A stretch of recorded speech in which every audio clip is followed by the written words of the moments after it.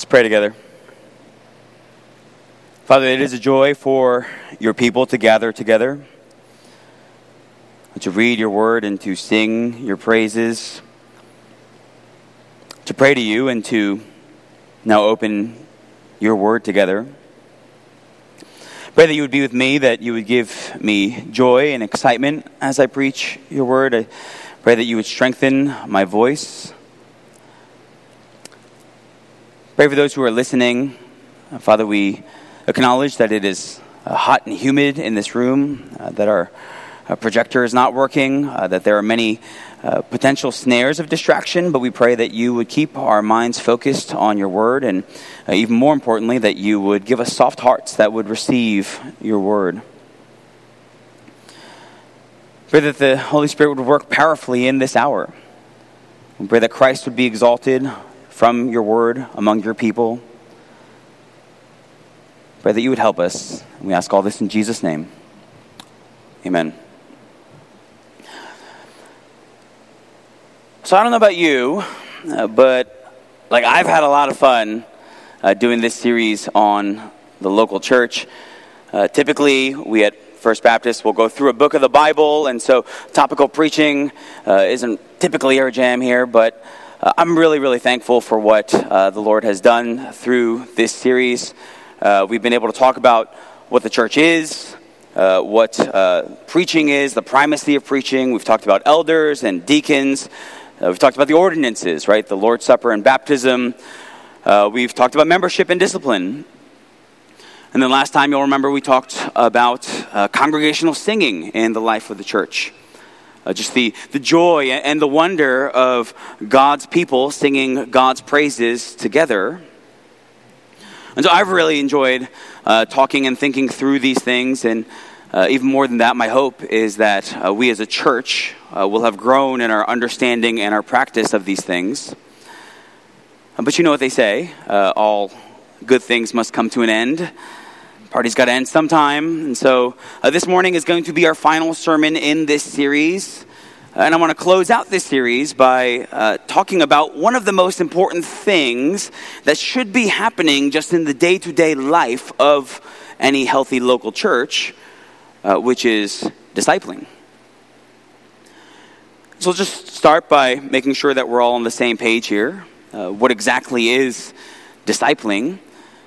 Our definition for this morning, discipling is intentionally investing in relationships with other believers to bring about greater spiritual maturity. Intentionally investing in relationships with other believers to bring about greater spiritual maturity.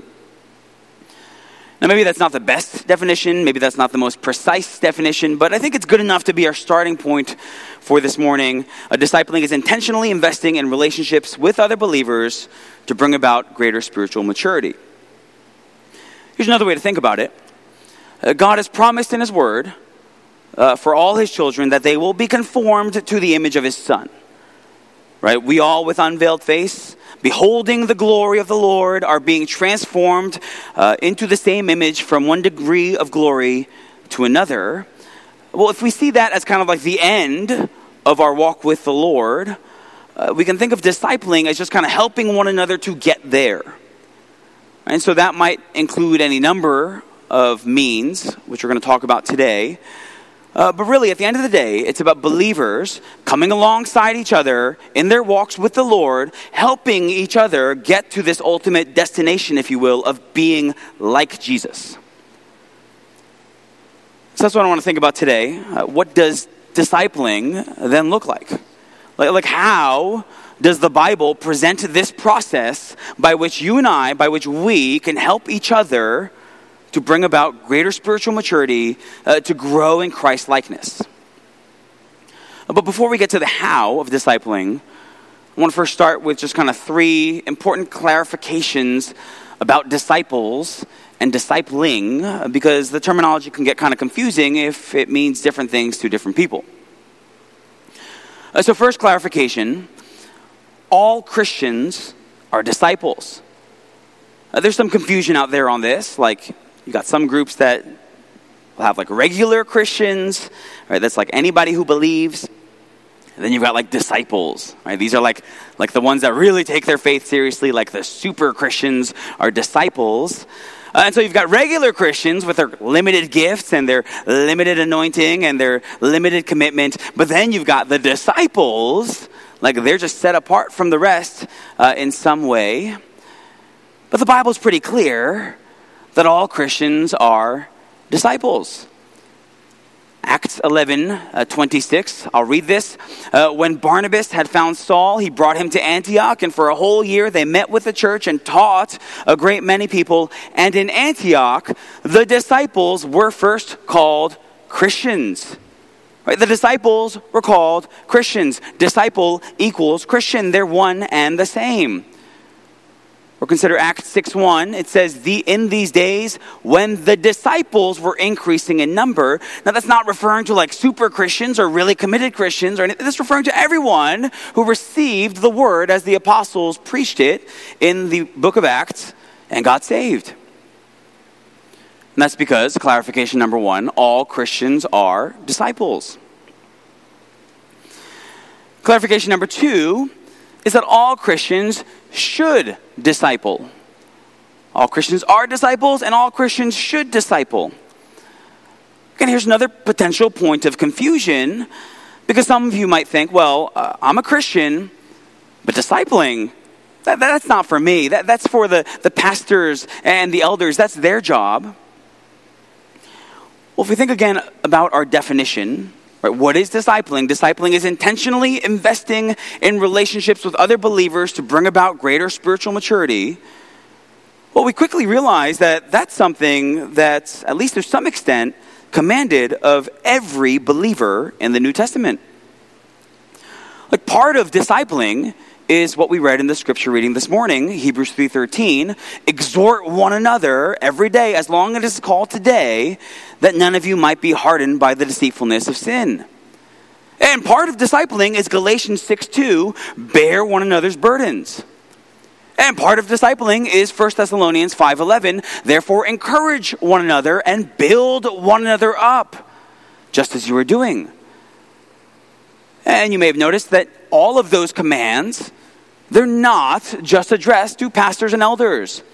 They're addressed to the entire church, right? To every believer. Now that includes pastors and elders, of course, right? Pastors and elders should be taking the lead in terms of equipping the saints to do the work of the ministry. But it's not just the pastors and elders who should be doing the discipling, because clarification number 2, all Christians should disciple. So all Christians are disciples, and all Christians should disciple. A third, only Christians can be discipled. Remember, the goal of discipling is to bring about greater spiritual maturity. It's to bring about likeness to Christ. Well, if someone's an unbeliever, that's impossible. Right? Only disciples can truly be discipled. And this is where our theology is really important for just our practical Christianity. Like our theology of salvation impacts how we do day-to-day life as Christians. Because the Bible teaches that all are left to themselves spiritually dead. Right? Dead in trespasses and sins.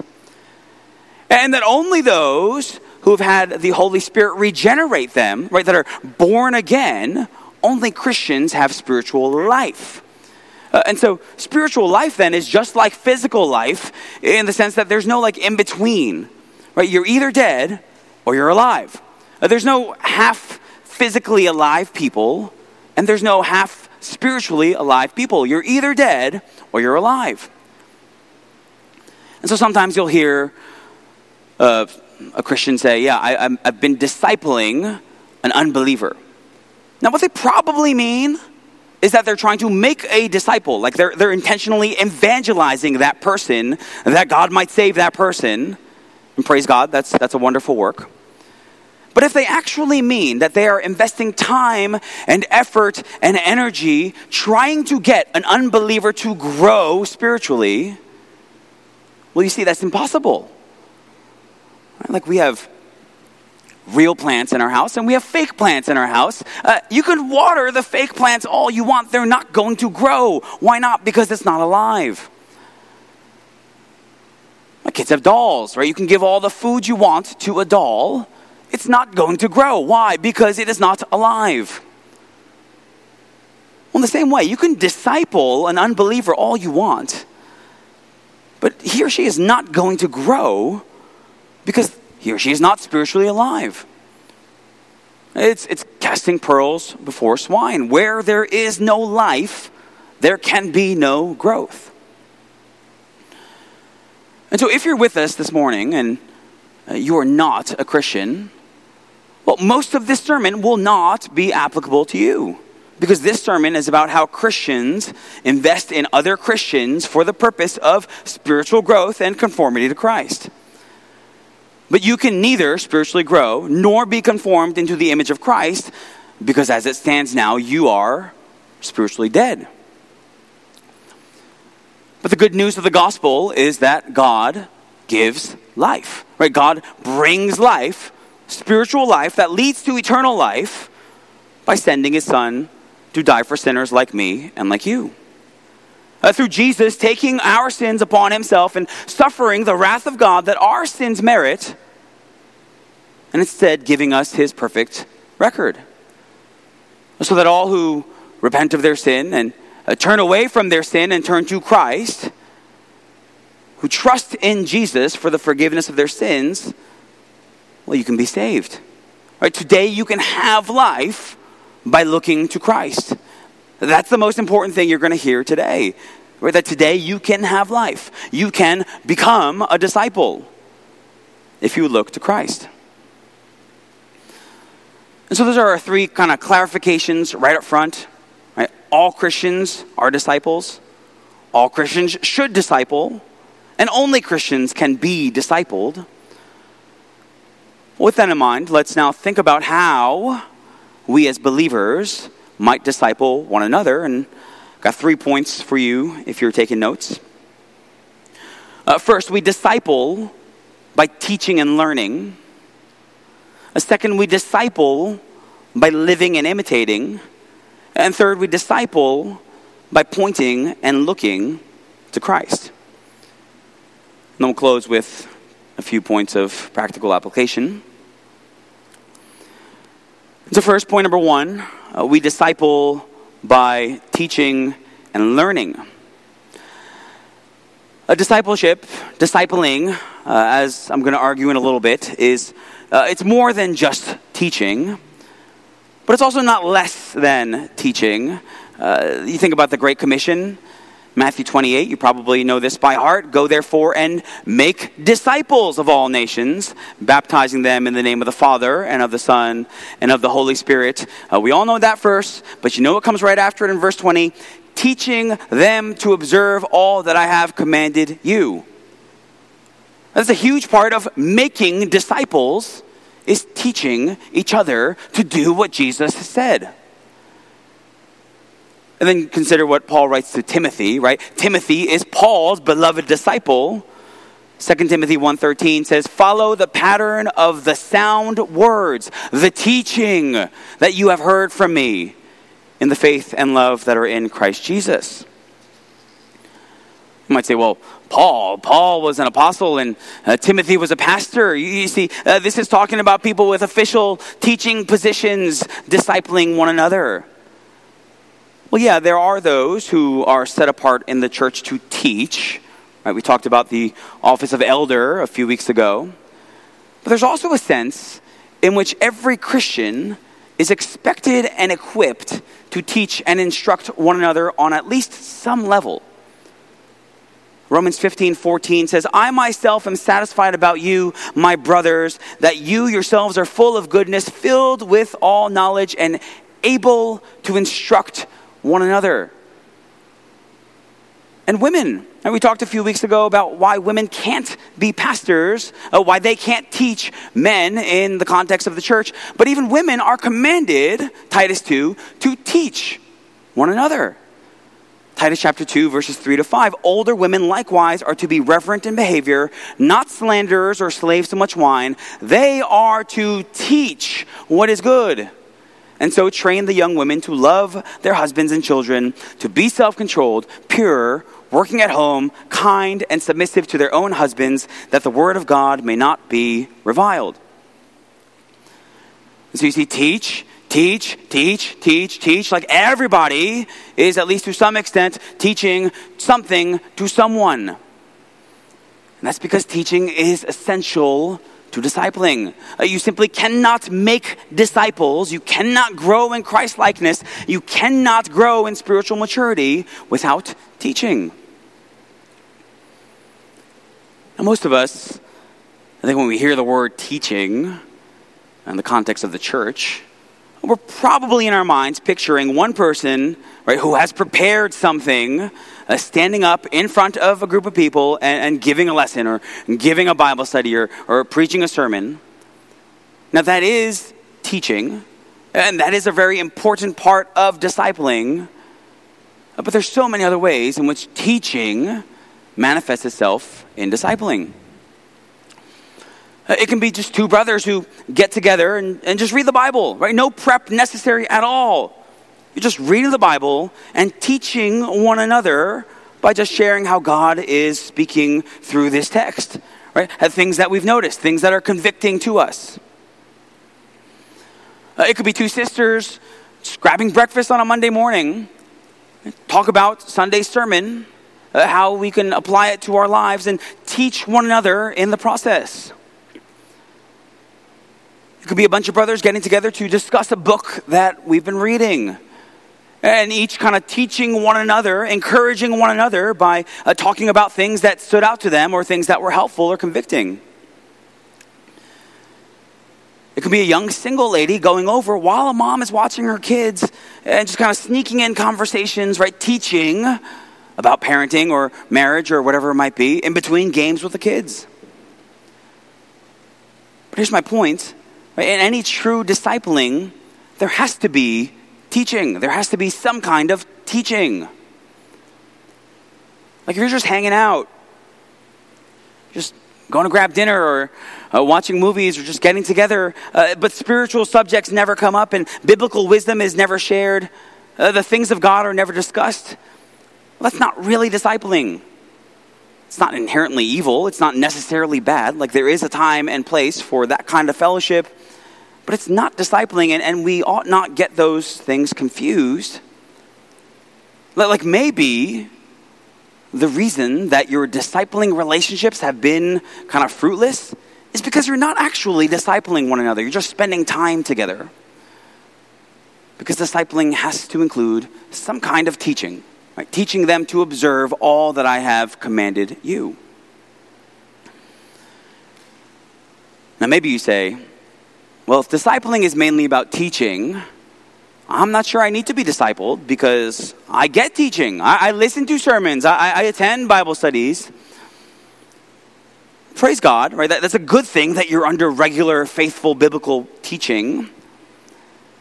But think about how a discipling relationship and the teaching that goes on in that context can be a helpful supplement to more formal avenues of teaching. Because let's be honest, right? There's a temptation with sermons, with Bible studies that we attend and we sit under and we listen to. There's a temptation for us to just listen. Just grow in understanding and knowledge without necessarily being pushed, right? To apply it and live it out.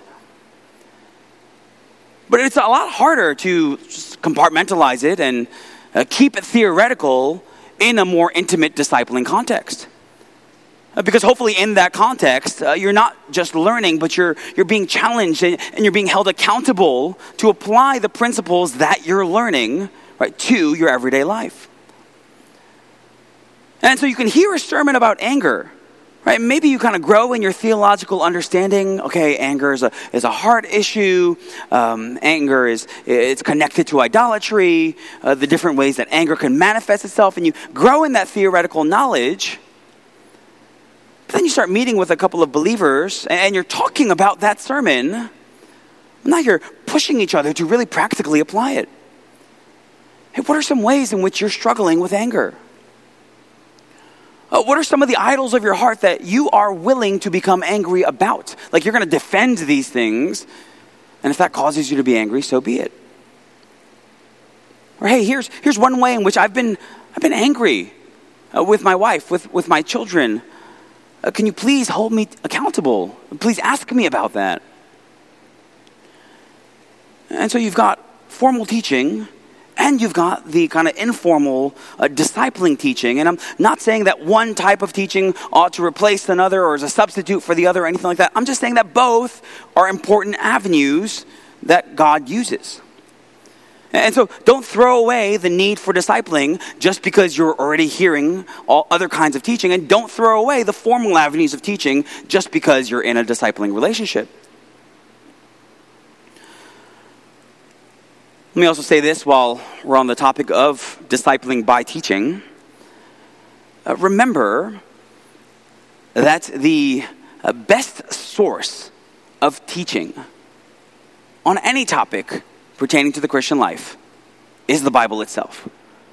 Now, that is not to say that you can't benefit from reading good Christian books. No, you should read good Christian books, but we don't want to adopt the mentality of like, oh, such and such a book, that's what we really need to learn and to teach and to grow and to disciple.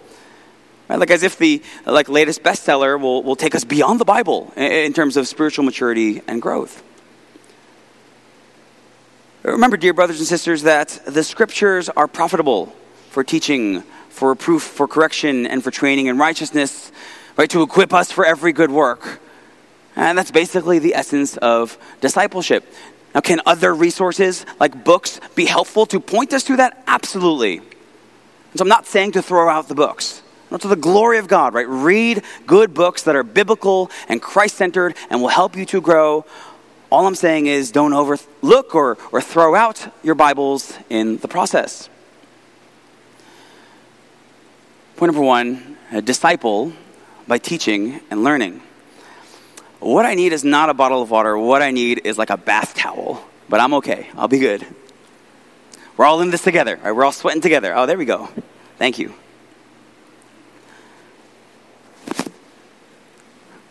All right. Point number two, disciple by living and imitating. We have disciple by teaching and learning. We also have disciple by living and imitating. Back in Jesus' day, you had this idea of the master or the teacher, right? And then the disciple. The master would teach the disciple everything that he knew. And so you see Paul refer to like learning at the feet of Gamaliel, right? That's what he was doing. But in addition to like just the straight up teaching, the disciple would also follow the master around and do everything with the master and live as the master lived and imitate the master in every way.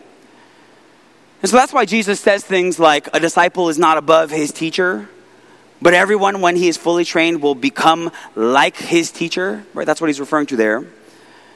And you get a sense of that kind of intentionality even from how Jesus calls his disciples.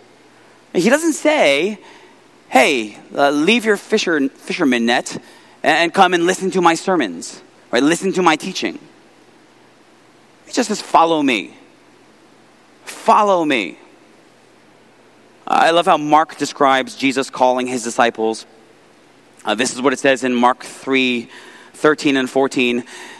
And he went up on the mountain and called to him those whom he desired, and they came to him, and he appointed 12, whom he also named apostles, so that they might be with him. He called the 12 so that they might be with him, that they might do life with him, so they can go everywhere with him and eat with him and go to the market with him and talk with him and hear him teach and all of that. And so we see that this idea of discipling by just living and imitating, well, this goes all the way back to Jesus himself.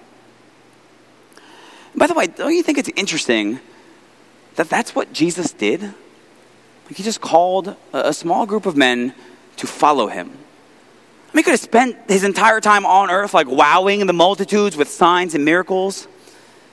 He could have dropped knowledge on the great crowds. But in the wisdom of his plan, what does Jesus do with most of his earthly life, most of his earthly ministry? He doesn't spend his time with the multitudes as much as he spends his time with a few, the 12, and even a smaller subset of that 12. Right? That's his plan to establish his kingdom. And so we would do well to follow his example in setting examples for others like that. So in Christian living, in just day-to-day discipling, a huge part of it is not just taught, but it's also caught. Right? It's not just an intake of information as much as it is an imitation of older, more mature believers. Right? That idea is all over the New Testament.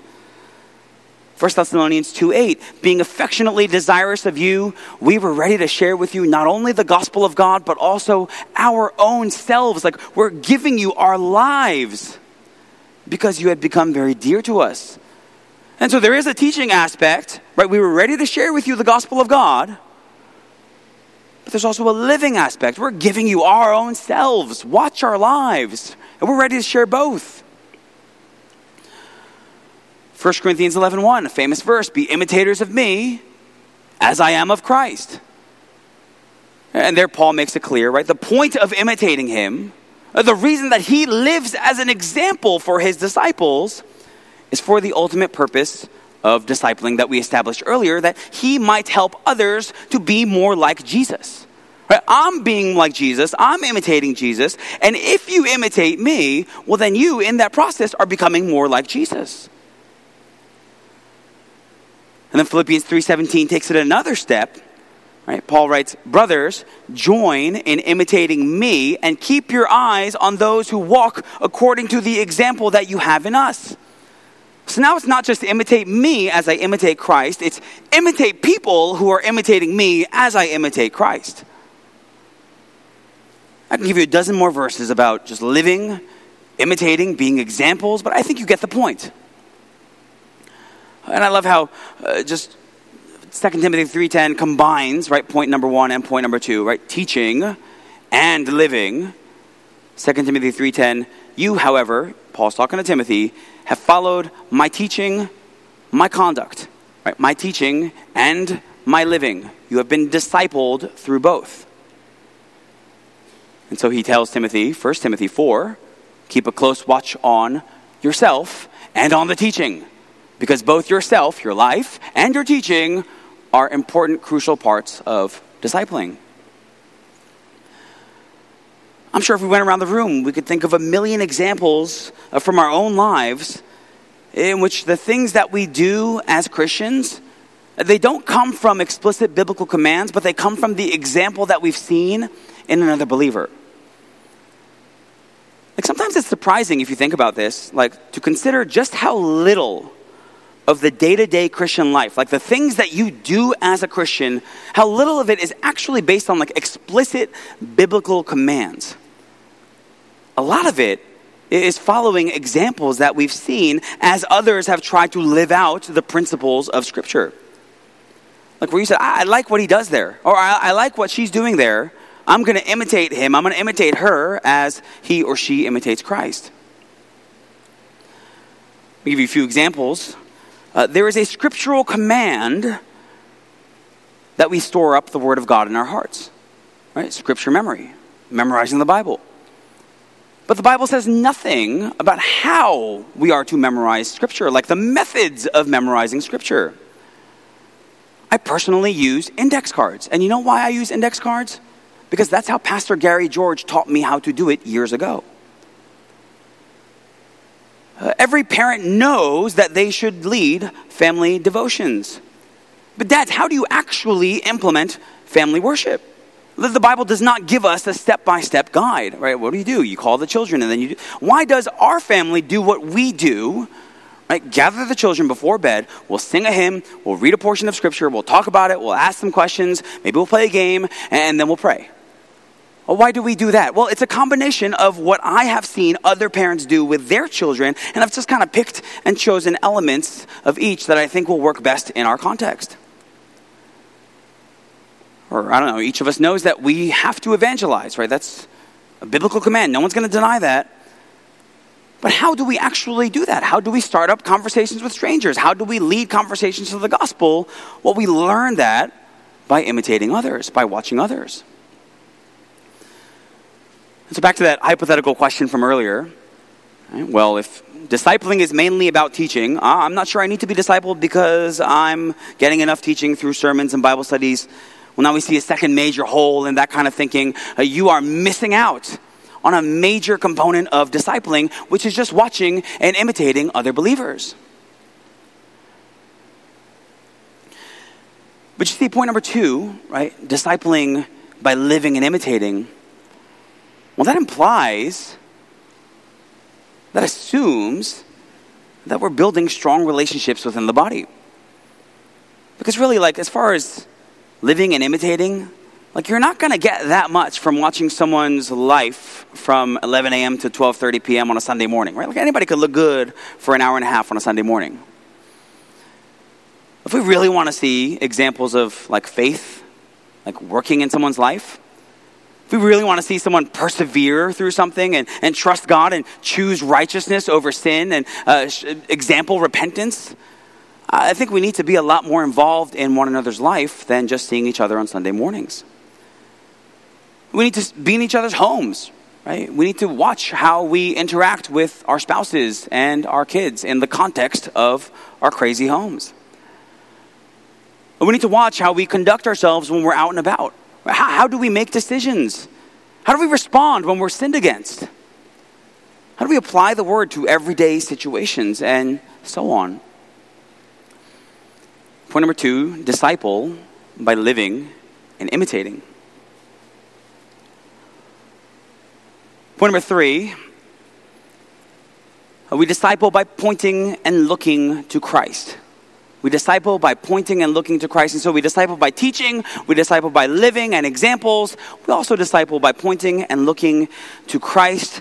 And I think this is really important for us to consider because sometimes, thank you so much, sometimes discipling can almost become like a program.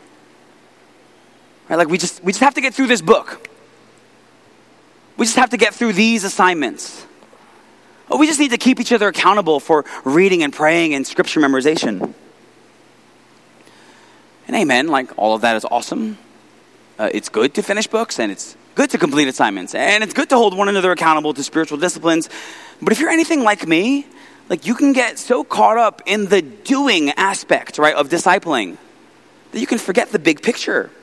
What you're trying to accomplish in the first place, which again is to spur one another on to become more like Jesus. And so we need to actively guard one another against that pitfall by, in the midst of discipling one another, constantly looking to and pointing one another to Christ. Just stop and think, okay, what does this book, I'm not just trying to get through all these chapters, what does this book tell me about Jesus? How are my reading and my praying and my scripture memorization helping me to delight more in Jesus and look more like Jesus? Remember that verse from Mark 3 about Jesus calling to himself disciples so that they could be with him? Well, let's think about the ultimate effect of that. What was the outcome of that? Well, it wasn't just getting through a bunch of books or completing a program or a set of spiritual disciplines. You want to know what 3 years of being with Jesus did to a group of uneducated, untrained, religious outsiders? Acts 4:13, when they saw the boldness of Peter and John and perceived that they were uneducated, common men, they were astonished. And here it is, they recognized that they had been with Jesus. It was undeniable to everybody who saw them that they had been with Jesus. Everybody could tell. They just had that unique aroma of Christ from the time that they spent with him. So at the end of the day, as a result of us discipling one another, it should be evident to those around us that we're growing in knowledge, yes. That we're growing in understanding, yes. That we're growing in practice, yes. But most of all, it should be evident to those around us that we've been with Jesus.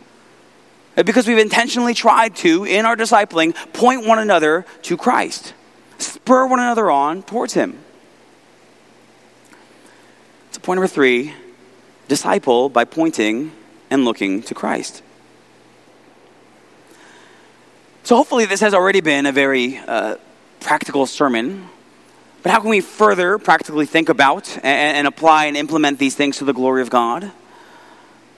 Let me give you 3 application points, and all of them are brought to you by the letter S. Application point number 1 is to seek it out. Seek out discipling relationships, because here's the thing, in our increasingly individualistic society, and that mentality has no doubt crept into the local church, like all of the natural momentum and inertia, it's against all these things that we've been talking about.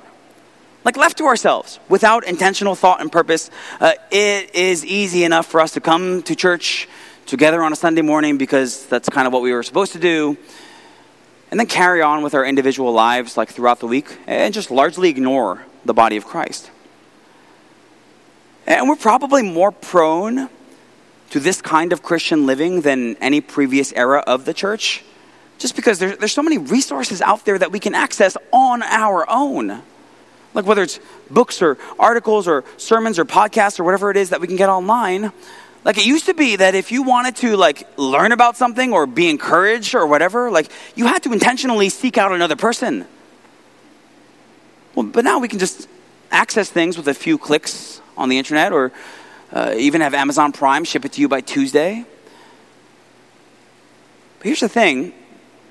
While books and resources and articles and sermons and podcasts, while they can be helpful, they can be life-changing. They can be really sanctification-shaping resources. But at the end of the day, reading a book is never truly going to be able to hold you accountable. Reading articles online is never going to speak to your specific situation like somebody who has gotten to know you well can. And listening to a sermon, no matter how good the sermon is, it's never going to be able to live out an example of, how to be a good husband or a good father. But all that's only going to come if you intentionally seek it out, if you intentionally structure your relationships in that way. Now, might that at times be awkward? Yeah. And maybe the answer is going to be no sometimes, it just doesn't work out. Schedules or prior commitments or whatever it is. But friends, don't let failures stop you from seeking out something that God can genuinely use in our church, right, to grow his people into the image of his son. Application point number 1 is to seek it out. Against all the currents and the tides that will push against that, seek it out. Application point number 2 is to be structured and spontaneous. So that's 2 S's for the price of 1. Structured and spontaneous. First, in your discipling, you want to be structured. And here's what I mean by that. You want to be intentional. You've sought it out, right? That's application point number 1. You've been purposeful about establishing this relationship. Well, now you got to put a little structure to it. I think a lot of well-intentioned discipling relationships just kind of fizzle out because there's no structure. And you say, hey, we should meet up. And then you start meeting up, but there's no real purpose or structure to it. No one knows where these meetings are going, and then the meetings become less frequent. And then all of a sudden you haven't met in a couple of months, and it's okay, well, this is kind of awkward. I guess that's that. I can think of many well-intentioned discipling relationships that kind of awkwardly fizzled out in that way. I think the easiest way to be intentional is just to, have a set plan from the beginning. Go up to a sister and say, hey, let's study through the book of Ephesians together. That gives you a set goal, right? Ephesians is not an unlimited book. It's 6 chapters. And so if you say, hey, let's read through half a chapter at a time, that's 12 meetings, right? And you've structured it that way. Or maybe you're reading through a book. Hey, this book has X chapters. Let's divide it up and we'll meet this many times to cover the book, to discuss it and talk about these things. Now, that doesn't mean that you can't continue to meet afterwards. Of course you can. But you've given yourself like kind of an end goal so that if you want to then move on to discipling another group of people, or they want to move on to discipling another group of people, there you go. And so it's helpful to be structured. But also we need to be spontaneous. Because discipling, in both the teaching and exempling aspects of it, it doesn't only happen during the set apart and structured times of meeting. It can happen at any time, which makes sense because you are a Christian. You should always be following Jesus. And so it makes sense that any time is a good time to show others how to follow Jesus. Right? It's not like we have like follow Jesus times of our week, and that's the only time we can disciple because the rest of the time we're doing what we want. No, as a Christian, you're always living for Christ. You're always seeking Christ. You're always pursuing Christ. And so at any time, anybody can be invited into that circle. Hey, follow me, imitate me as I imitate Christ. And that includes taking advantage of spontaneous teaching moments. You know who was a master of spontaneous teaching moments? It was Jesus. Like you read through the Gospels, like people come up to him and just like ask him like random things out of nowhere. Like, I don't know, hey, tell my brother to share my inheritance with me. And he uses that as a teaching opportunity, not to address that man's issue, but to teach the people about the foolishness of storing up your treasures here on earth. And when he was thirsty, he used that as a teaching moment to talk to the woman at the well about how he is the living water. And when people were hungry, another teaching moment to speak to the crowds about how he is the bread of life. If your Christian life has been anything like mine, you'll know that some of the times in which like we've learned the most about the Christian life, it wasn't when we were like sitting there and exegeting a text or reading a book with someone. It was just like casual conversations in which like another brother would just start talking about the things of God, or we're just spending time with someone and just becomes opportunities for biblical wisdom. As a young parent, the way I learned just the ins and outs of like day-to-day parenting was just by spending time with older parents and watching what they did and imitating them. And then maybe there was a teaching moment, like maybe two of the kids were fighting or something like that, and that other believer would use that as a teaching opportunity to teach me about how parents can resolve conflict among their children. Or it could be an older woman inviting a younger woman over just to hang out with her and the kids on a Tuesday afternoon. And that's one of those like win-win-win situations. Right, the kids are happy because someone else is over, and that's all fun. The mom's happy because she has another set of arms to help her with all the craziness in the house, and the young woman's happy because she's getting discipled, right? Both through teaching opportunities and just watching examples of how the mom interacts with her children, how the mom interacts with her husband. It could be just two brothers just grabbing something to eat. I don't know, lunch or something like that. That leads to a conversation of the things of God. That leads to, sharing some of the struggles in your marriage. That leads to a question about, hey, how do you study the Bible? That leads to maybe a time of reading the Bible together. Whatever it might be. And so it doesn't have to be planned or regular or anything like that. I think it's helpful if we have structure. But it can also be totally spontaneous.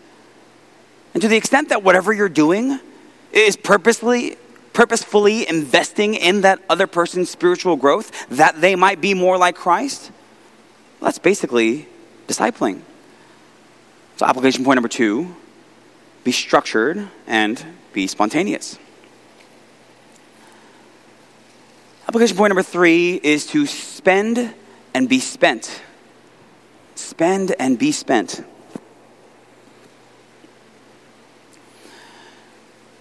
Here's the thing, discipling, like as we have described it, discipling is hard. It can be a large investment of your time and effort and energy, and I don't know about you, but like I think we are self-centered and lazy by nature. To go all out, to invest in someone else, that's not something that comes naturally to us. But then we see the gospel. We look to the cross. We see that Christ gave everything for us. The Son of God took on human flesh and then humbled himself to the point of death, even death on a cross. For the joy that was set before him, he endured the cross, despising the shame. Even the cost of the life of the glorious and eternal Son of God that was given to redeem sinners like us. Well, how then can we argue with the fact that we are called to spend ourselves through discipling one another for his sake? Paul says, 2 Corinthians 12:15, I will gladly, most gladly spend and be spent for your souls. And so, brothers and sisters, as you think about discipling, be ready. Be ready to come alongside that brother or sister and just be spent for their sake, like to come home after an exhausting day of work where you just can't take on anything else, but still invest in their soul for that hour that you're going to meet up for coffee. To mark out time in your busy schedule for the sake of that other sister's growth. To be ready to be emotionally spent. Right? When you're holding that brother accountable and he falls once again, that you might work together to seek restoration, look to the gospel, that's emotionally draining. But be ready to spend and be spent. It's hard work. But here's the thing. As a believer, it is one of the most glorious and rewarding efforts that you could possibly engage yourself in. 3 John 4, John says, I have no greater joy than to hear that my children are walking in the truth. Now you take that verse at face value, it's a little bit puzzling, right? Because we might be thinking, well, shouldn't the greatest joy for a believer be Jesus, right? It's like the standard Sunday school answer from when you were 5 years old. Like, shouldn't your greatest joy be Jesus? John, what are you talking about? That my children are walking in the truth. But I think that's the point, right? Discipling is helping one another to become like Jesus. And so when through discipling you see someone walking in the truth, really pursuing Christ and living for Christ, you see a visible manifestation of Jesus and you see a living, breathing example of the work of the Spirit, right? You see the product of the power of the gospel of Jesus. And so for the believer, there's no greater joy than to see that, right? To see Jesus in the life of the one you're discipling. Listen how Paul puts it in Galatians 4. Galatians 4:19, my little children for whom I am again in the anguish of childbirth until Christ is formed in you. Right? That's the goal of discipleship, that Christ will be formed in you. And until then, I'm in anguish. I'm spending and I'm being spent for that sake. For the confident hope that he has in his disciples that God is indeed conforming them into the image of his Son. So brothers and sisters of First Baptist Church, let's strive to that end. Let's spend and let's be spent for that cause. Right? To disciple one another that we might see Christ in one another. Father, we pray that you would indeed work in the saints here, convict us by your Spirit, that we would truly desire to spend and be spent for one another's sake. We ask this in Jesus' name. Amen.